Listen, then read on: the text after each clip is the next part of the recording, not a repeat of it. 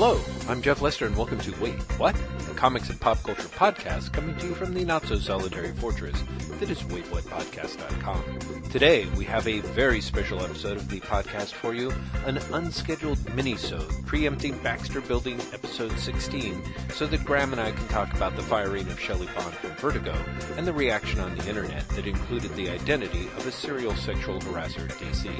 It is a mostly serious discussion from two traditionally non-serious dudes, so that we hope we do not make too much of a hash of it, and that you join us for this hour-long conversation. Baxter Building episode 16 is postponed for only a few days.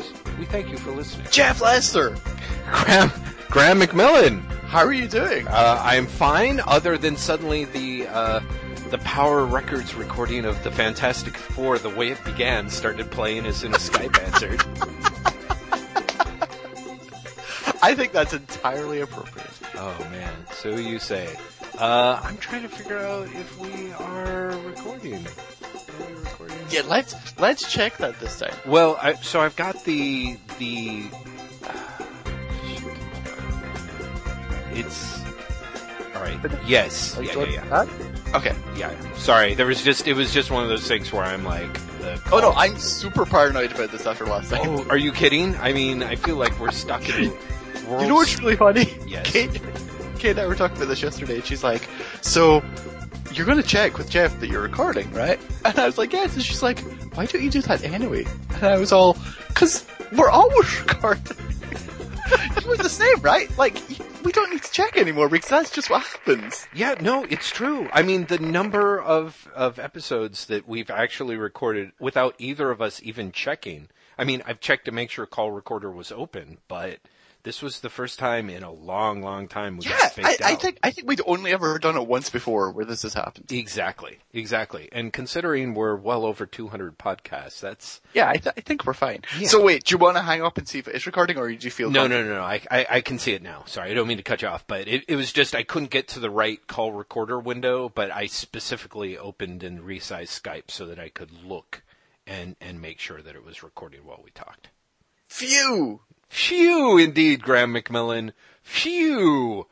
Oh my God. Should I do another Jeff Lester so we can do the mini-cast, or what do you want to do? Blah, blah. Yeah, sure, let's do that. Okay. Are you ready? I think so. Jeff Lester! Oh, come on. Sorry. I'm just so bad with the cues. I know. Graham McMillan, hello. How are you, sir? That was amazing. Just fake me out from the get-go. Technical difficulties this time include Jeff just not answering. Exactly. Jeff being a dick. I like the way you listed it. It sounded like the medical side effects on some sort of new drug. Side effects may include Jeff being a dick, Skype not recording your call, and that's it. Oh, but I have something when we finish recording that I've realized I have to tell you that's actually really important and I can't forget. So you have to remind me. Okay. That sounds good. Listeners, this honestly has nothing to do with anything important. Yeah. Unless you're Jeff and I. Yeah, exactly. That's it. Don't worry, you're not missing anything. It's really mundane. It's just that in fact, Jeff, I'm just going to tell you now and you can edit this. Okay, perfect. Now we can get back to the podcast. Should I do Jeff Lester again? Yeah, sure. That sounds great. Lots and lots of things. Take 3, everyone. Yeah. Jeff Lester! Seriously? Jeff, you're just fucking with me now. I'm so sorry, Graham. That is really not cool. Here's the thing. You love it, don't you? You're really enjoying just not answering when I do that now, aren't you? I just think that it's such a funny joke on like any number of really dumb levels. Like multiple levels, but they're all stupid. So one of those is that I'm just like an enormous tool by continuing to do it. But yes, everyone, hello. It's I, Jeff Lester, and I'm talking to Graham McMillan, and this is a special Wait What Urgent News minicast because Yeah, so we really did a Baxter Building last week, and technology thought, hey, guess what, you guys, fuck you, yeah. And so we didn't have a recording of it. So we're doing that again momentarily, but in the was it Wednesday night? It was Wednesday night. Yeah. Wednesday night, Shelley Bond Bond got fired from Vertigo. And Jeff and I are emailing and we're like, oh, if only we could do like 2 podcasts this week. Yeah. Wait. And so we are. So this is like a mini... Yeah, it's kind of like a mini cast, which is crazy because I honestly feel between Shelley Vond, the death of Prince, and the... Don't talk about the death of Prince. Like... Okay, so here's the thing. Mm-hmm. Let's do some backstory for people who don't know what we're talking about, and I'll get to my point in the process. Okay. Wednesday night, it is announced. It's not even announced. It somehow leaks, and then DC do a very quick statement afterwards that is quite clearly written on while they've been caught out. Shelley Bond is out at Vertigo. The VP and executive editor position at Vertigo itself is gone. And Vertigo is being quote-unquote restructured by DC Comics.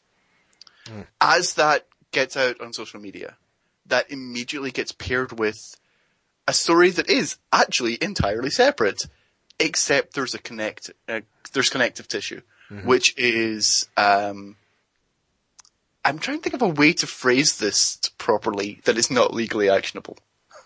Well, because I think we can just say it now, right? Yeah, I'm pretty sure it's been said widely enough that I'm okay. So while this is coming out, people are like, "This is terrible." DC has pushed out their top female editor, and there is a known sexual abuser still working at DC Comics, and that sexual abuser is Eddie Berganza, the editor of the Superman books.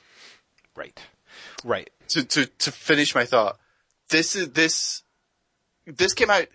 The sexual abuse of the Eddie Berganza part has been known as an quote unquote open secret in comics for a while.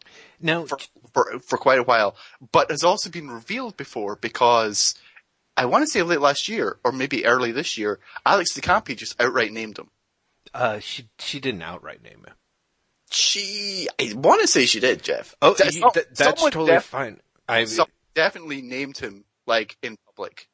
And if it wasn't Alex, then it was, I'm really, 99% sure it was Alex. Okay. Well, let me fine tune things just a little bit. Sure. And if you want to look things up or double check while I do, I feel that I'm already striking up the band is the white guy patriarchal apologist, but I do think that it's worth dialing back the language just a little bit from sexual abuser and not to sexual harassment, not sexual abuser. You are 100% correct in that. Yeah. Where I was going though was, so this broke on Wednesday night. This conversation was still going on Thursday. Thursday, as everyone knows, Prince died. Yeah. And I've got to tell you, Jeff, I was genuinely surprised how upset I was by Prince dying, and how it colored my Thursday and my Friday really significantly. My Thursday and my Friday were really surreal anyway. Various things were going on, in part connected to the Vertigo story and to a lesser extent the Berganza story, in a professional level. That were unusual, shall we say? That I had conversations with people that I don't normally talk to. I had conversations about things I don't normally talk about. So that it would have been kind of weird. And then Prince died, and I was really upset. I was surprisingly upset because I wouldn't have said I was a massive Prince fan, but I found myself very, very upset by his death. And that colored everything that happened. So the next couple of days on social media, I bit my tongue so fucking much because the discussion, not even surrounding Vertigo anymore, because that really fell off very quickly, but the discussion surrounding Berganza and who knew what when and the appropriate way for everyone to deal with it was astonishingly frustrating for me. Oh, I'm sure. I mean, frustrating on so many levels. But so which part do you want to talk about first, Jeff? Do you want to get Prince out of the way first? Because that's actually the most straightforward, because you just be like, we're really sad. Yeah, I guess we'll have to keep it with that. I mean, honestly, I would love to talk about it a little bit more in an extended podcast kind of way, just because I felt like, I kept my comments to a minimum, but I was devastated. And the weird thing is I knew it was, I don't want to say I knew it was coming, but I remember back when Bowie died in the early part of 2016. And I think people, there was kind of a little bit of a, oh, Jesus, who else would die that would really. Who could compare? Was like, it is the sort of weird, ghoulish thought. Mm-hmm. Mm-hmm. Yeah, very much so. So, well, also, Prince was like had a really weird last week. Like there was the rumor that Prince was dead last week. Yeah.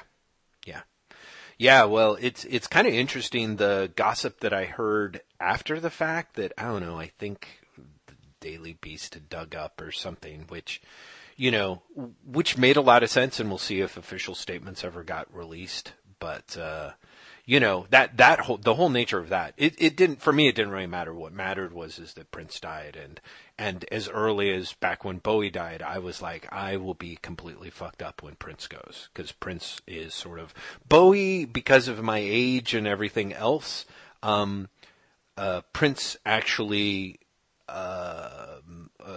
hit me at the right time and expanded my consciousness the way that Bowie did, I think, for people just a little bit older than me, or of course some people younger than me who discovered Bowie first. But being right where I was and when I was at the time when Prince was going, it was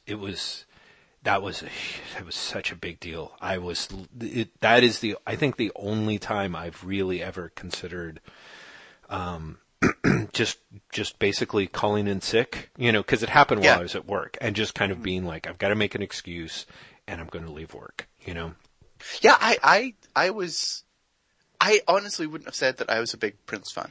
Yeah, in fact, there was a time when I think we were talking about, it might have been something as goofy as me talking about Purple Rain as a superhero movie, as a superhero origin movie or something. And some of the things that you were saying made me think like, oh, Graham really doesn't kind of like or especially get Prince. So it was kind of interesting hearing that you were so upset. I was surprisingly upset. Mm-hmm. And to this day being like 3 days after it happened, I don't understand why, but I really was far more than I was about Bowie. Mm-hmm. I'm really, really upset, and it upset in the I'm angry about it way. Mm-hmm. Mm-hmm. I found myself just unnaturally angry. Mm-hmm. Thursday, but especially Friday. Mm-hmm. And it really was, it was such a, it sounds silly to be like, it's too soon, but 57 is so fucking young. It's really young. And I get it. I don't think that I think that is part of it, because there is a little bit with Bowie, I think, because of the age.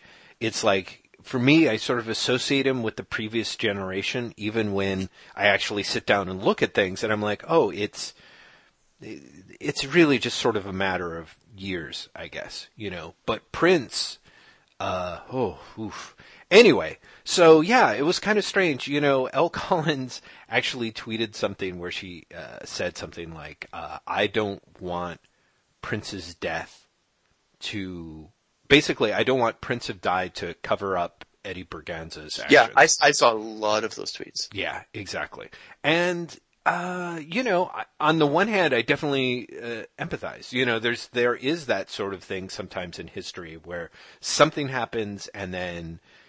a huge person, dies, and everything, all the rest of the news just kind of gets washed away, or it just really ends up not mattering. I will tell you that I was literally on the phone talking to someone about the Braganza thing when I found out that Prince had died. Literally. Yeah. And in the middle of the conversation, I was like, well, I guess this doesn't really matter anymore because Prince just died. Mm-hmm.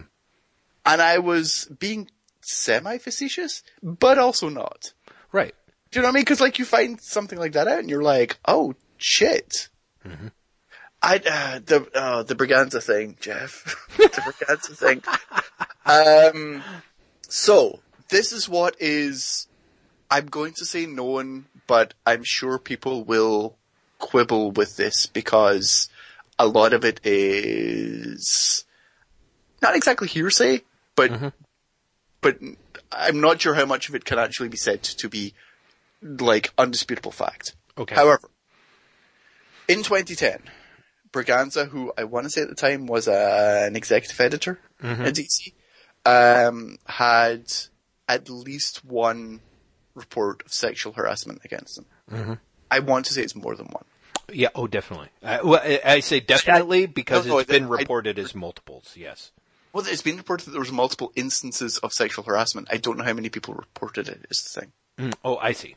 Right. You mean that made it into the press, you mean? Or No, that made it into the, like, actually were reported to HR. Oh, I see. Nonetheless, he was reprimanded in some way, I guess. 'Cause definitely HR knew about it. Mm-hmm. But kept his job Mm-hmm.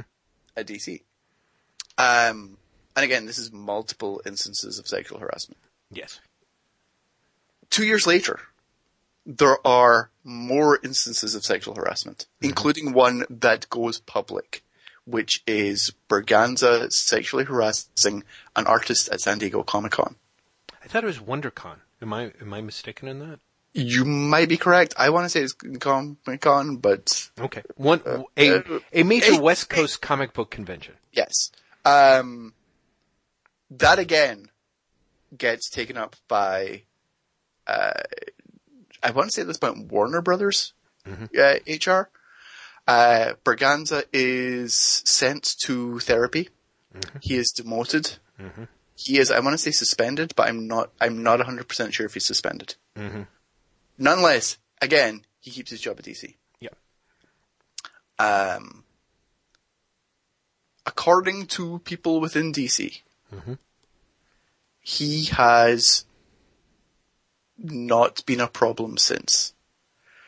I want to put a lot of caveats in there. Mm-hmm. One of them is, apparently, after the 2012 incident, he was not allowed to be in an office with women. Quarantined is the way that I put it that I thought was very evocative. Yes. Quarantined in an all-male office. There are also people who say that he was not allowed to work with female creators. Mm-hmm. That's disprovable. Mm-hmm. In that there were women working on the Wonder Woman titles and the Supergirl titles subsequently. But in talking with someone about this, they suggested that it might have been that he was initially not allowed to work with female creators, and then, as he basically didn't cause a problem, that was relaxed. Mm-hmm. Again, that is all conjecture. Mm-hmm. All that is known for a fact is, at some point, there were women working on Superman titles and Wonder Woman, which he edits.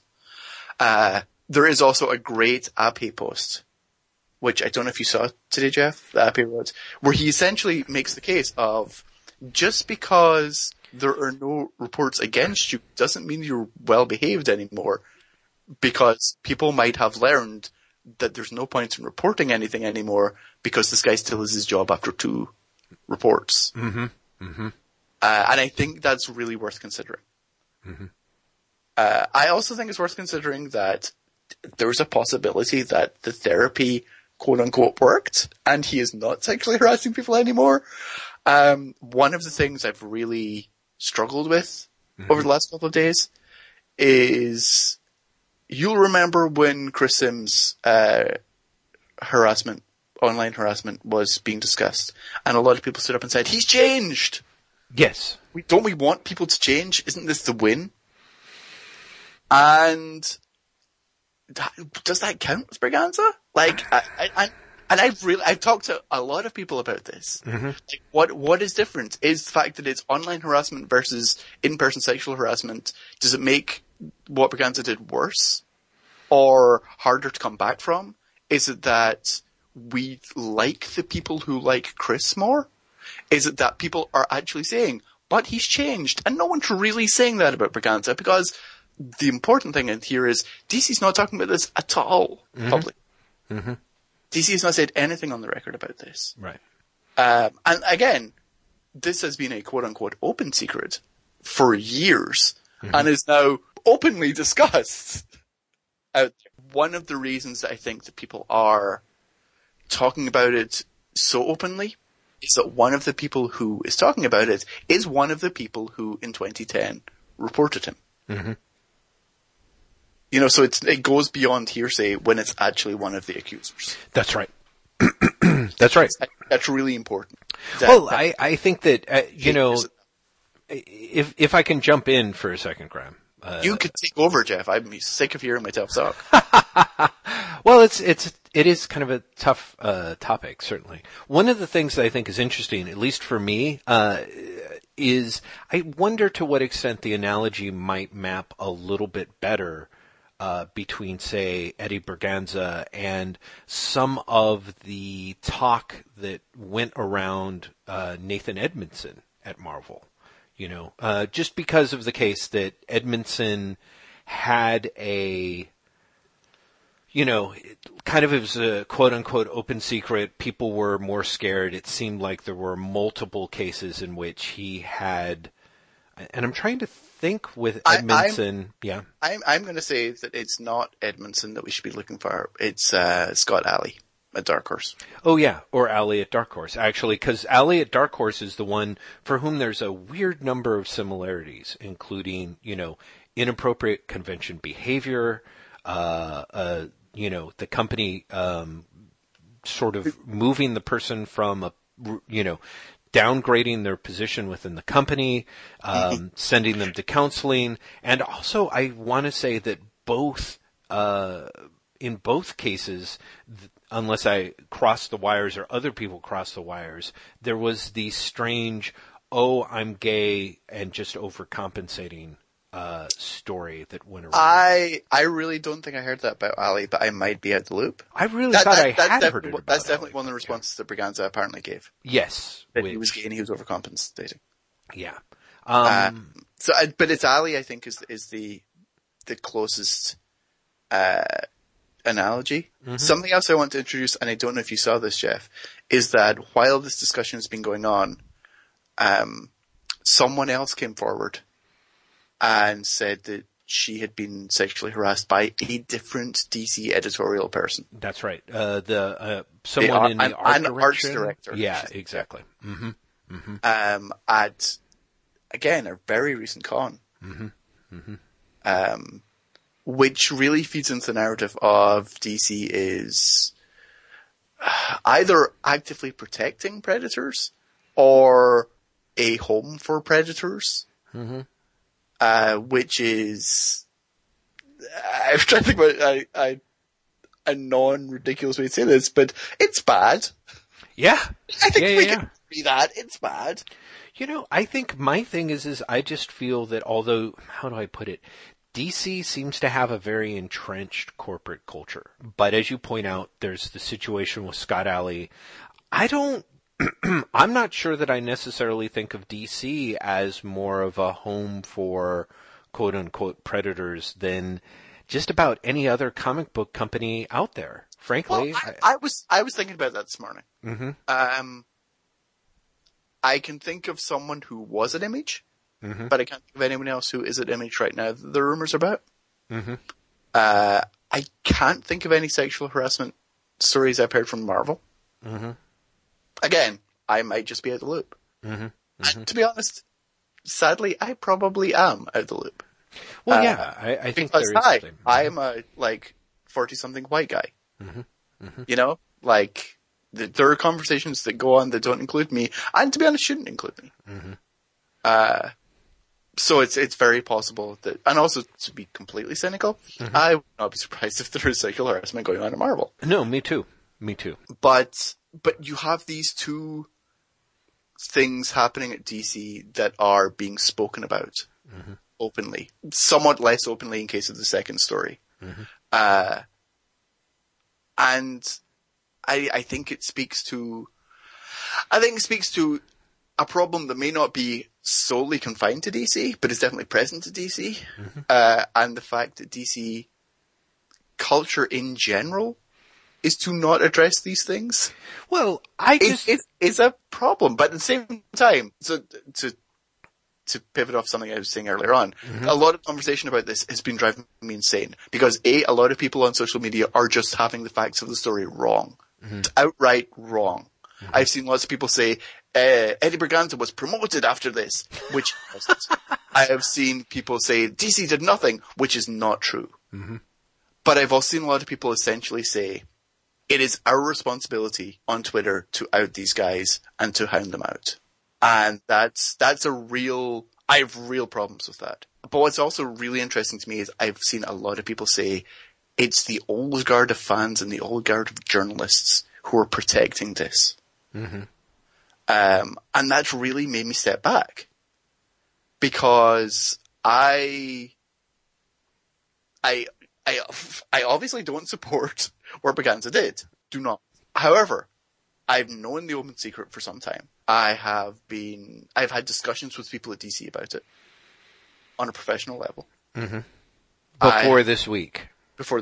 I have spoken with other journalists about this who were investigating the story. And I never outed him. You know, so at what point, am I complicit? I don't know.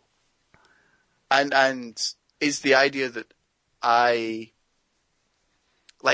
is me wanting to push back with, well, no, DC did something.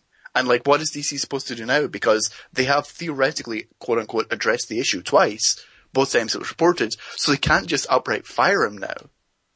Because he has, quote unquote, done nothing wrong for the last 4 years.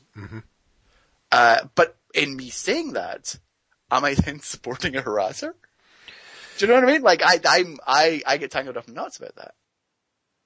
I really have been so while I've been unnaturally angry about Prince, I've also been wanting to be all of you shut the fuck up. Everyone. Right. Everyone's just making this worse. Which is unreasonable, which is why I've also been saying nothing. Right. Yeah. I mean, I get that. And I think that's fair. Cause a lot of this just boils down to, well, at the risk of putting myself in, putting my stupid foot in my stupid mouth, we have a situation here actually in San Francisco where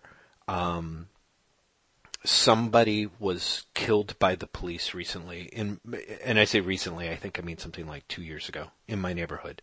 And the police shot this person. And it was that classic case of we were concerned for our life, so they shot him 18 times. Sure, exactly. He had a carrot. Who could have known? Well, and this is one of those things where it's this guy was actually, on Bernal Hill. He had a taser in his hand. He had, there were people on the hill who actually felt uncomfortable with him and his presence, and had said that he'd been strange and aggressive, and that's part of why the police got called. They told him to put down what he had in his hand and ostensibly could not tell that it was a taser as opposed to a gun. He did not put it down for whatever reason.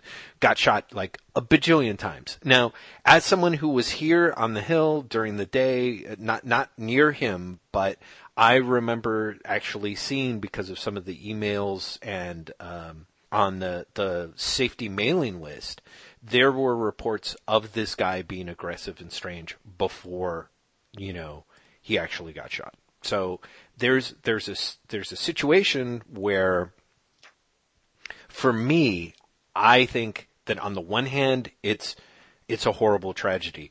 Do I think that this guy was probably messed up or crazy high, or later it turns out he had, a history of mental illness? And one of the things that is becoming all too clear is that the cops have absolutely no training for handling the mentally ill, and are, generally trigger crazy. Yeah, but it's not but I have this weird thing of it's an issue that refuses to go away. And I'm for me, in my heart, I'm there's so many other heartbreaking cases of the police being complete homicidal dickheads. There's a case of a guy who, you remember Bat Kid Day? Bat-Kid Day, right? Here in San Francisco, where everyone gave like a special parade for like Bat-Kid, and he got to go run around and do all these amazing like things as part of his Make-A-Wish deal, and it all got filmed, and the streets were thronged with people. A guy who was like, a black man in his mid-20s who like lives over on Valencia Street came home on his bicycle after attending the Bat-Kid parade, and because he rode his bicycle on the sidewalk, 2 cops picked him up and smashed his face into a wall and put him into the hospital. And what the fuck, Jeff? What is this fucking world? Yeah, right. And it was just this. That was such a horrible moment, and it's almost never gotten covered. Meanwhile, this case that admittedly not what anyone would call like well handled, to me was like a lot more sort of weirdly understandable with some of the facts at hand. Not a lot more, but is all of which is to say is that people in a situation that they in a long-standing unfair situation where they have no power and the other party has abused their power relentlessly over a period of time, when people finally decide that they've quote-unquote have had enough and they're not going to take anymore, there's no guarantee that it's going to land on exactly sort of the right case or the right situation. And for me anyway, the fact that the stuff with Braganza is old, that he attended therapy, that he was kept away from working with women until such time as blah, blah, blah, blah, blah. I'm like, okay, in a way, the company did something. I think the company, to me, really acted utterly shittily in the sense by not firing him? Well, I don't know about not firing him, no, hold on, let me finish. Okay. But for me, the fact that this guy was still the head of the Wonder Woman books during the situation, after this situation happened, he was demoted. Did they split Wonder Woman off and take it away from him? They didn't. And I mean, part of me is like, well, that's kind of dumb, because frankly, if we had it drives me crazy that, quote unquote female creators should only work on quote unquote female books. The fact that you have female creators, are allowed to write and draw, Batgirl, but like writing Batman is something that like only dudes get to do, for the majority of the time at DC. Sure, you're right. It is to me utterly heinous.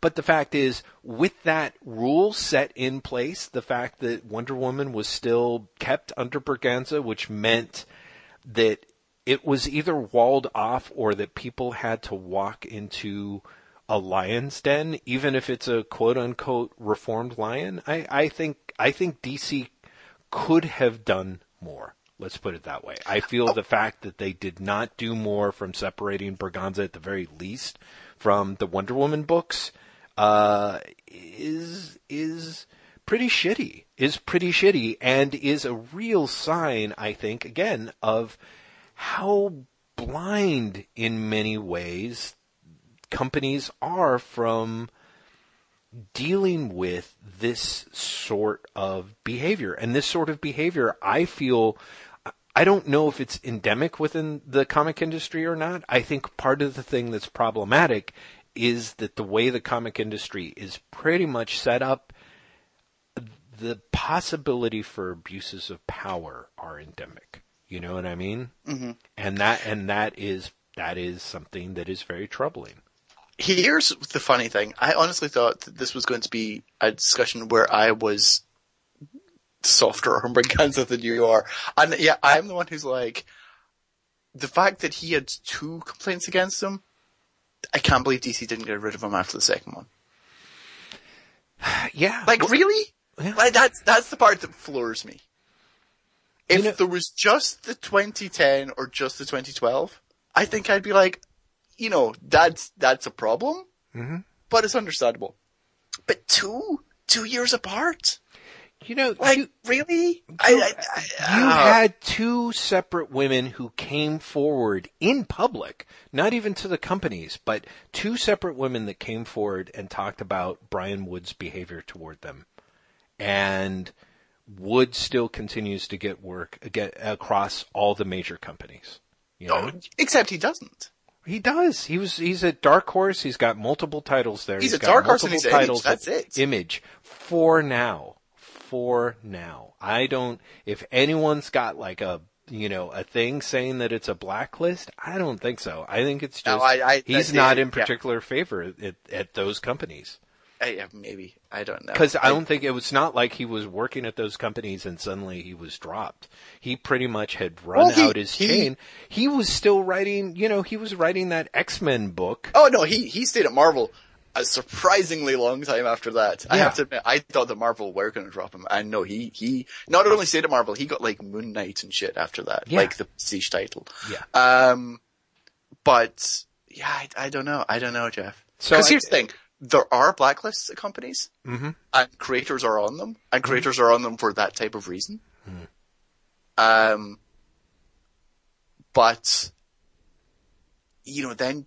then Braganza still has a job after 2 complaints. I don't know. It just, I don't know. Because I do feel that again, creators are the balance of equality, the power in the industry is always favors the publisher and the publisher favors the editors. It's far easier for the creators to end up on a list. Let's go back to looking at, the reports, all the allegations that Julia Schwartz was That's actually what I was going to go back there because someone with a very, very grim sense of humor tweeted that Braganza was just keeping up the tradition. Oh, wow. Right? I mean, that's dark. Having a sexual harasser in charge of Superman. Yeah. But it's true. I mean, there's terrible stories about Schwartz out there. Yeah. Like, appalling stories of Schwartz out there. Yeah. And not only that, but Schwartz was the quote unquote goodwill ambassador for DC until he died. So it's not even like, we only found that stuff out afterwards. A, you didn't, and B, even when he was no longer at the company. Yeah. He was everyone's favorite uncle and the goodwill ambassador for the fucking company. Jeff. Yeah. Jeff. Okay, so, so for me, I'm like, the industry is fucked up and toxic. The whole thing with Braganza is a sign. Is a sign of it. Yeah, it's a symptom. And I think for me, there's a little bit where as much as I can see, and I really feel for people's anger and distress, again, feeling like it lands on it, because there is just this feeling of creepy, awful oppressiveness, against women and people of color in the industry for so long that, is that when this stuff finally comes out, there is a like, okay, like, I think Braganza is just the fact that his name has been out there and he's been outed. But it says something that, like you said, that these stories were out there, at least there was a very flimsy fabric, like, I remember seeing the stories, the rumors, the blind items about Braganza, but I don't think I ever saw any piece that tied his name to him. Braganza was outright named in 2012. I don't think I saw that piece. I really don't. Yeah, I don't think many people did. Yeah. But he was outright named in public in 2012. Well, I think that does say something. Why was he named then and it didn't go anywhere? Why, is there a critical mass that is built up in terms of people's ability to take this, for this news to get disseminated, or? Well, so let's actually leave Braganza, because honestly, aside from it's all horrific, oh Jesus, it's all horrific, am I complicit in it? I don't know. Right. I hate everything. Right. I'm not sure I have more of a conclusion for that, but I want to sort of, I want to go back to Shelley Bond leaving Vertigo. I think that's a good point. I think that's a good point. It's super fascinating to me that Shelley Bond is fired from Vertigo basically turned into the Eddie Braganza story. which is it's very strange because they are two separate stories. Yes, they absolutely are. They genuinely are. Unless you want to make the point that DC is inherently misogynist. Because that's the connective tissue. The connective tissue is DC is an unhealthy place for women to work. Yeah, Because it was being positioned, Jeff, as DC fired their top woman editor and a sexual harasser got promoted. I saw people saying literally that, and multiple people saying literally that. Yeah. Well, I think the story is that, I mean, but once you remove their misunderstanding, it is the fact that one of the few powerful women editors in mainstream comics got fired, and a powerful dude got demoted for things that are much worse than whatever we assume Shelley Bond got fired for, you know? Welcome to corporate America, where is sexual harassment actually worse than not making enough money? Right. You know, and the answer is that when someone makes enough money, there all kinds of things are excused. And here's the weird thing. Like, if that's what's keeping Berganza the company, the Superman books aren't that popular. No, they're you not. That's the kind of weirdly fascinating thing to me. It's like, what is it? Is there some sort of like he just has institutional skills or memories that are worth him keeping around? And if so, why doesn't Shelley Bond? Although this is where I also say that I talked to people inside and outside of DC this week about the Shelley Bond thing, and I definitely got I got the impression from talking to multiple people that it's not as clear cut as Shelley Bond was fired. I don't feel particularly comfortable going beyond that, but definitely the impression I got from multiple people was that Shelley's actually not only completely fine, but possibly happy about the way things have gone, which puts another wrinkle in things. Yeah, I mean, you know, I think that it makes a lot of sense that you have. I mean, she and her family were paid to be relocated to the West Coast by DC.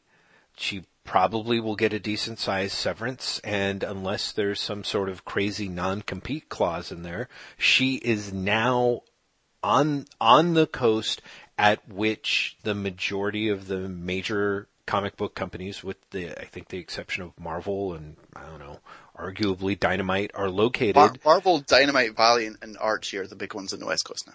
On the East Coast now. On the East Coast, yeah. You know, but over here, you've got Image, you've got Oni, you've got IDW, you've got Dark Horse, you've got more. You've got a bunch of. You've got Fantagraphics. You've got Oni. You've got Top Shelf are out here. IDW is out here. Yeah. Image is out here. Yeah, there's a bunch. Yeah.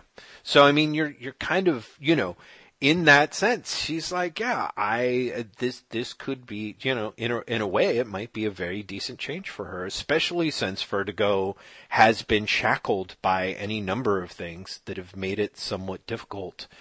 I think for Vertigo to compete in the way that they needed to compete, you know, and everything from goodwill sort of being kind of more or less extinguished with retailers to good, you know, the creative clauses and contracts being curtailed to the point where people are like, I would rather scrape together the cash and try and make a go of it at Image. Well, that's just it. Like, the books that you would once have thought was a Vertigo book, it's an Image book now. Yeah.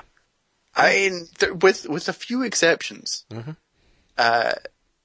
you don't get the Vertigo books that you once expected. And I think that's a problem. Yeah, it's just, and here's the thing. I can't blame DC for wanting to do something with Vertigo. No. Because Vertigo has not been working. Vertigo has had some good books out there. Like, I will go to the mat for Sheriff of Babylon. Right.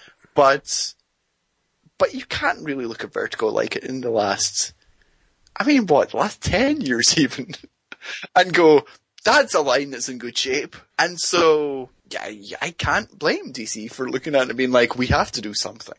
Mm-hmm. Now, is getting rid of Shelley, and for that matter, extinguishing the entire fucking autonomy of Vertigo by making them answerable to Jim Lee and Dan DiDio the right thing? I don't know. My immediate gut reaction is probably not. No. But it's something. And I really can't be mad at them for trying something, because something needs to be done. Mm-hmm. Well, I think so too.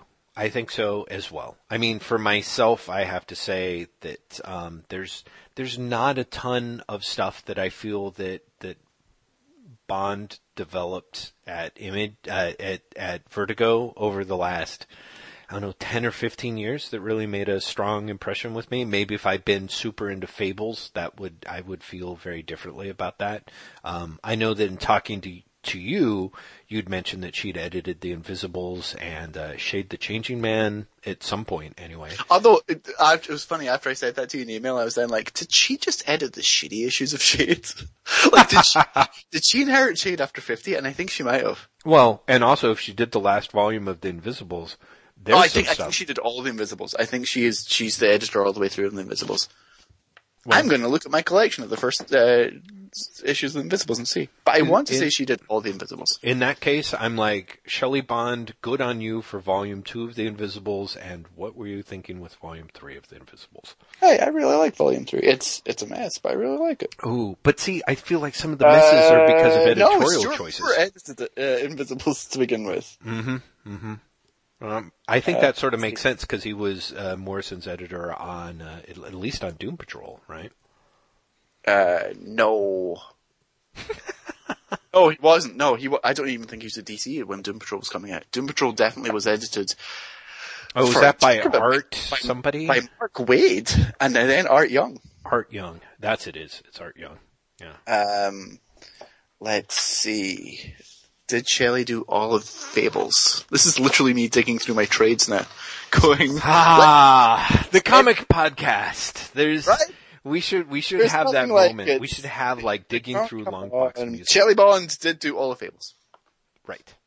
So, yeah. Let's face it, Fables is the last big hit of Vertigo. Oh, absolutely. It was huge. It was a huge moneymaker for them, and yeah, it did keep them afloat for a good chunk of time. For a long time, yeah. Yeah, you know. But I mean, it's funny because at the same time as Fables was coming out, Why the Last Man was coming out, and it was Heidi MacDonald that got that started. No, I know. Believe me, that did her really well in DC. Yeah.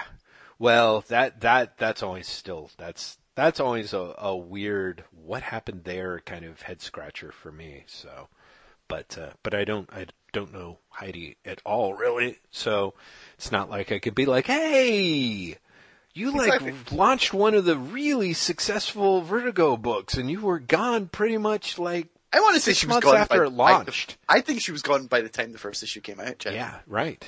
You know, so it's just... but yeah, here's the thing. I feel like I should feel much worse about Shelley being gone than I do. Mm-hmm. But honestly, I don't.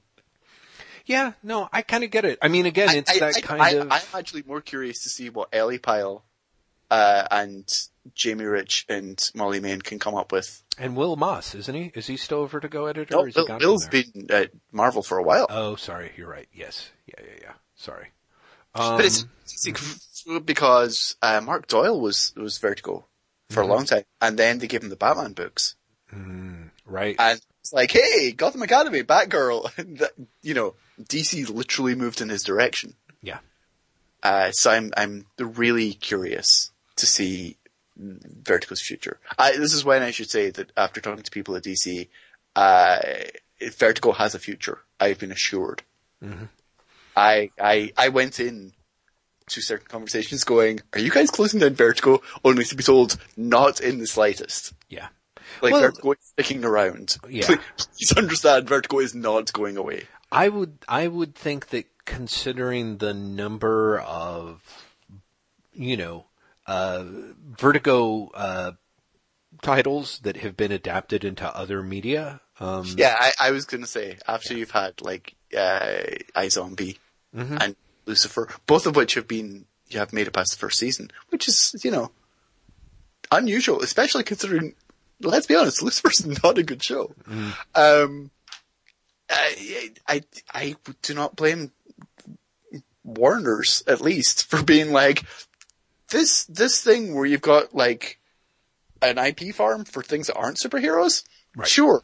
Let's keep that one around. Yeah, absolutely. And absolutely. Preacher's coming on AMC soon. Yes, right. See, so I mean, it's kind of stockpiled deep. Sandman was making, a big chunk of progress, in pre-production before, Joseph, Gordon-Levitt left it. So, yeah, there's still making progress. It's still being written.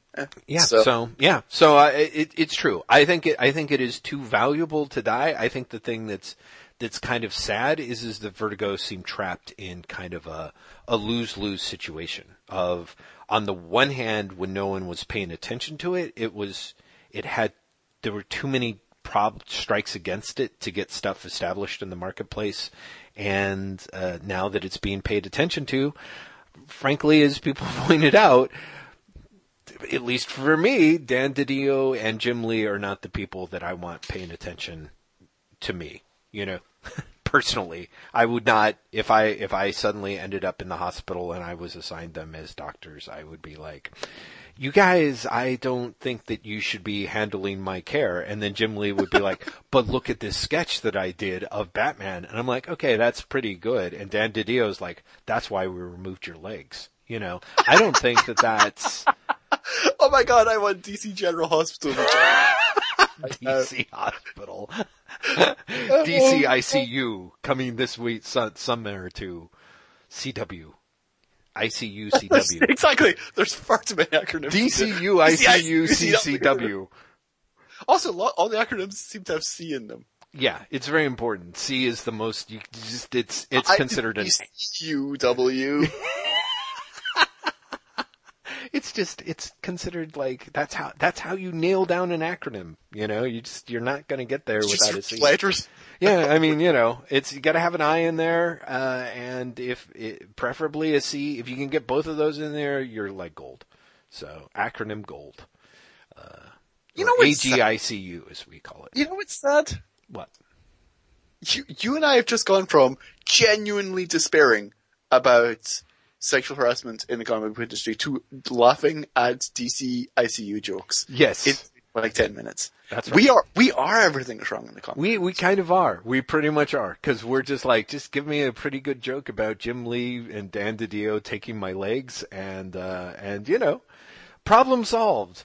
I will genuinely admit though, my last couple of days have been very, am I the problem? Well, should I just move out the way? Are these guys right? Mm-hmm. They're the future, Granddad. Maybe I should step aside. I have had like a lot of, I don't know, feelings. Mm-hmm. We'll see how this rolls out in future Wait What episodes, listeners. Yeah, it's totally true. It could be really interesting. Cause no. Well, cause I'm not sure, yeah. Let's follow up at some point. Cause part of me is kind of like, well, what would you do, Graham? Cause I don't know. I'm sure you've given it some thought and it's not, I don't mean quit my job. Oh, no, I know. Of course not. No. I just mean like, just a moment of like, am I completely superfluous to the discussion? I would kind of say yes, but I mean, again, yeah. but this is my thing. Yeah. Is that fine? I don't know. Honestly, I don't know. What's that? Do we stop the podcast? That's what I'm saying. No, I mean, it's a good question. At what point do we become Tomorrows? Mm. And also, is that fine? Tomorrow's just nominated for a shit ton of Eisners. Well put, Graham. You're like, as long as we're like selling out to the man, where's our Eisners? Which is a perfectly valid question. Wait, are we selling it? Is this what selling it to the man feels like? Because I swear to God, I thought you got more for selling it to the man. No, I know. Well, that's it. Well, and this is the problem. This is the problem with the comics industry. You can't sell out. You can sell out to the man. The problem is that the man is the man buying. Is the man buying, and frankly, is the man paying anything more than a pittance? Because the fact is, no. There's so many people clambering over your shoulders. Have you seen the internet? Have you seen the comic book industry? Yeah. Put the two together, no one's paying anything. Yeah, exactly. I mean, that's it. I mean, I really do think that that's it. You know, you know comics are a $1 billion industry. You know what's an even bigger $1 billion industry? Video games.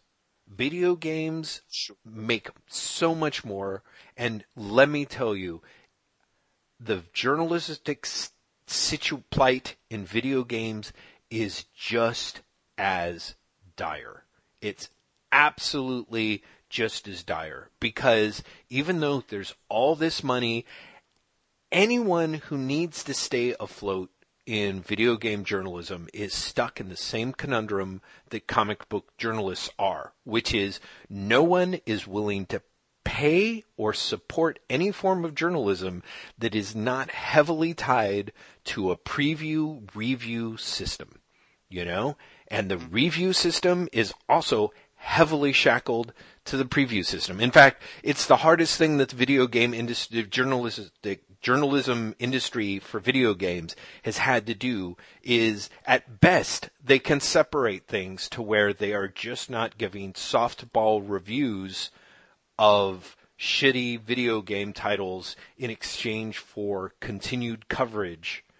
You know, it's pretty much the same as with the comic book journalism industry, in that, no, what happens is the people who are reviewing comic books, the majority of them who are willing to do the work for the pay that is offered, have such fanboyish lowered standards that you get a ridiculously slack level of quality be celebrated by them, you know? But all of that is to the side of, it is so hard for anyone to do hard reporting in journalism, because if you do any hard reporting, you do any hard checking, you do any sort of situation, the companies, the video game companies on which those those magazines or websites are completely beholden to for previews will just turn off the taps, you know? And I know that this is one of the things that I feel like you and I have talked about off the air, and even very much obliquely on the air, is there have been stories that you've tried to get placed, that you couldn't get placed by companies, by the people that you work for, that were like, no, we don't want to have a bad relationship with blank. And these are not these aren't the companies where, that people... They're not CBR and they're not Newsarama. Exactly. Yeah. These are companies that you would think would be like, oh, well, they don't have to give two fucks. They don't, they're not, their livelihood isn't 100% tied to, two tottering, potentially decaying comic book companies. And yet the fact of the matter is, those companies have enough clout and enough access, and because the nature of publishing on the internet is what it is, you kind of can't have the taps turned off for like a week, it's, literally reminded me of the story that I was working on for a mainstream outlet that, I should say, in the concerns of keeping my job right now, are not any of the ones that I write for regularly. That was killed after the fact. Yeah. By a major publisher. Yeah. Because they didn't want the bad PR it would bring. So, honestly, we had our go, Graham. Part of me is like, if the Wait What Patreon was being funded at, at basically a level that allowed you and I to live in the comfort that we could, and we didn't have to give two fucks. Like, I would like to think that we could turn around and we could do that reporting, but the fact of the matter is it doesn't exist. But also, here's the thing. Mm-hmm. For me, I'd still want to do the reporting. Mm-hmm. Do you know what I mean? Like, I wouldn't just want to out people on Twitter. Sure. And go, they're the problem, kill them. Right. Like, you want to have the sources. You want to have people who will actually talk to you and you'll know the story. Mm-hmm. Mm-hmm. Right? Mm-hmm. Like, that's important, right? I'm not wrong in thinking that still. No. I totally agree. And I honestly think that even in, today's, crazy-eyed, preferences for public arena social media, I think a lot of that really just has to do with, again, this feeling of disempowerment. If you can have things actually be reported on, I think there will be less of the crazed mob mentality. You're going to see less pitchforks and torches, or rather you're going to see them sort of be directed and used, I think, hopefully toward, sensible ends, genuine activism as opposed to, some very, very fierce, knee-jerk activism. And I personally, to me, the thing that's tough is that, part of me is like, I don't feel like some of these, the only thing that is changing these industries are sales and outcry. And I don't know that the system is really being changed from within as much as we like. I really don't think so. I really don't, And honestly, I do see where there's a little bit where, again, Shelley Bond leaving, just the fact that Shelley Bond is off Vertigo and kind of, how do I put it? We don't know the whole situation. I mean, that's the part where I feel weirder. I feel, at least feeling with Eddie Berganza, talking about the facts that are out in the open, I feel like it's a little more, I feel more comfortable being able to talk about that, even though it's a more heinous, squickier kind of topic, because the fact is with Shelley going, we don't know. We don't know that they didn't turn around and be like, hey, we'll give you fucking, I don't know, we'll give you the Flash line of books, or something. They probably didn't do even that. Like, no, but even like, you're not going to be executive editor or VP of Vertigo. We'll give you senior editor of Vertigo, and you can launch Young Animal. Right. You know what I mean? Like that might have happened. Sure. Right. Yeah. No, exactly. And I personally, I don't have any problems with her being like, fuck no, why would I want to do that?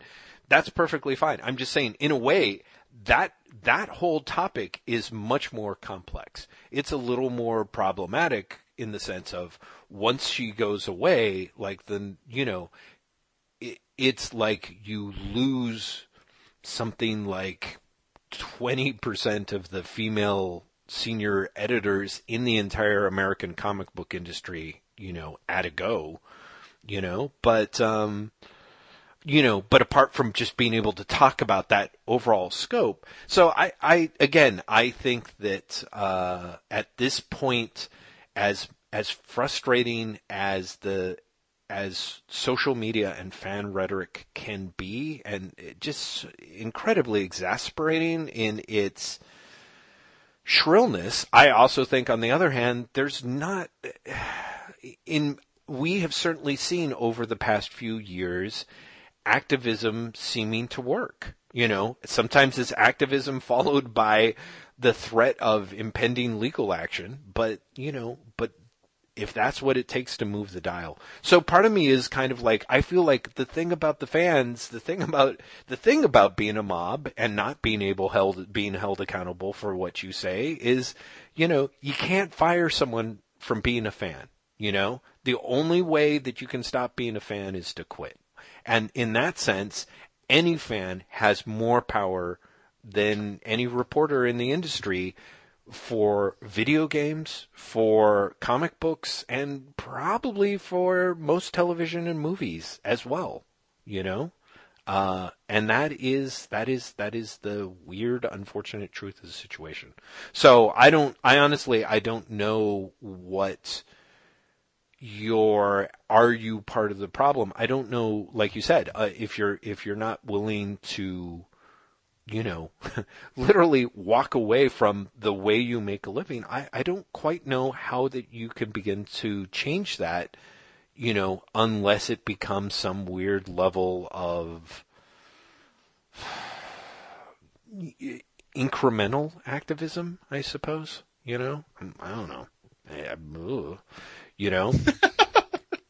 This is actually, and I know this, at some point we should close this down, but as long as we should stop and yeah. I'm ready for you to wrap this up, Jeff. Yes. I just want to say that one of the things that was really odd for me is, the other night, my wife and I were watching some TV, and thanks to the miracle of my new job responsibilities, I'm home earlier and there's a little more time to be like, hey, let's watch TV, sure. You know, the husband is brain dead, you know.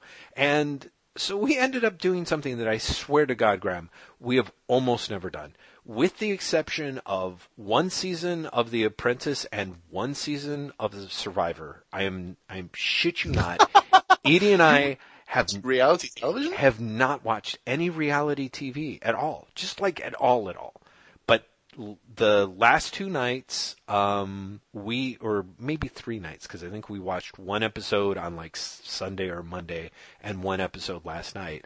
We ended up watching, as of this week, I've seen 2 episodes of I Am Kate, you know, the reality show about Caitlyn Jenner, you know, and it's pretty wild. I have to say, at least for myself, one of the things that I'm surprised that, even though it gets touched on in the most cursory way possible, is Caitlyn Jenner, who is now a trans woman who has gotten more attention, is a celebrity, was on the cover of Vanity Fair, and basically has been celebrated by the mainstream, is in her show as she tries to come to terms with what it means to be a trans woman, to come out as a trans woman.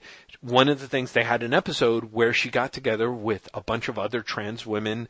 They had a big talk. They ended up driving up to San Francisco so that she could talk to the people who work at the HRC in San Francisco and deal with transgender youth. Is that this is a person who, and it keeps getting said by everyone around her, here is a person who wants to be the spokesperson and the savior of trans people everywhere. And she comes from such a place of privilege that she literally has never experienced many of the hardships and many of the problems that trans men and trans women have gone through. And I have to say, it was amazing that this was actually being brought up in a show that is about this person. Now, of course, it being cued as reality TV, like, when those statements get said, there's the zoom-in reaction shot that could have been filmed 40 minutes earlier than the actual conversation, and the ridiculously dramatic music that just gets cranked up as if, you know, someone had actually shanked someone else and, you know, they lay bleeding out on the ground before both of them. But I'm like, at least this shit is being discussed, you know? And as hard as that can be for individuals, I'm like, well, at least this discussion is happening in public instead of behind closed doors, you know? Again, I think for everyone who listened to this, our mini cast and went, I can't tell if these guys are part of the problem, but it's very clear they're not going to be the part of any solution unless that solution is DCU, ICU. But it's, you know, but at least these conversations are happening, and I'd like to think that's a good thing. At a certain point, if it's 2 years from now and nothing else has happened except more conversations, I think that's going to be problematic. But for right now, I think I'm glad that from the time that the whole situation with Braganza and Shelley Bond leaving being brought up, I saw, at least on social media, a lot of people saying like, hey, you know what? Boycotts are not the way out of this. That's not going to solve anything. That's just going to end up hurting creators. It's not really going to do much for editors, And I think that's a sign of growth, because at least 2 years ago, people would have been like, well, that's it. I'm not buying any Superman books anymore. And, Don't worry. People are still saying that. Oh, I know. The great thing is nobody was buying Superman books before. So it's as I think I made this joke like a year ago, it's never been easier to not buy Superman than it's been right now.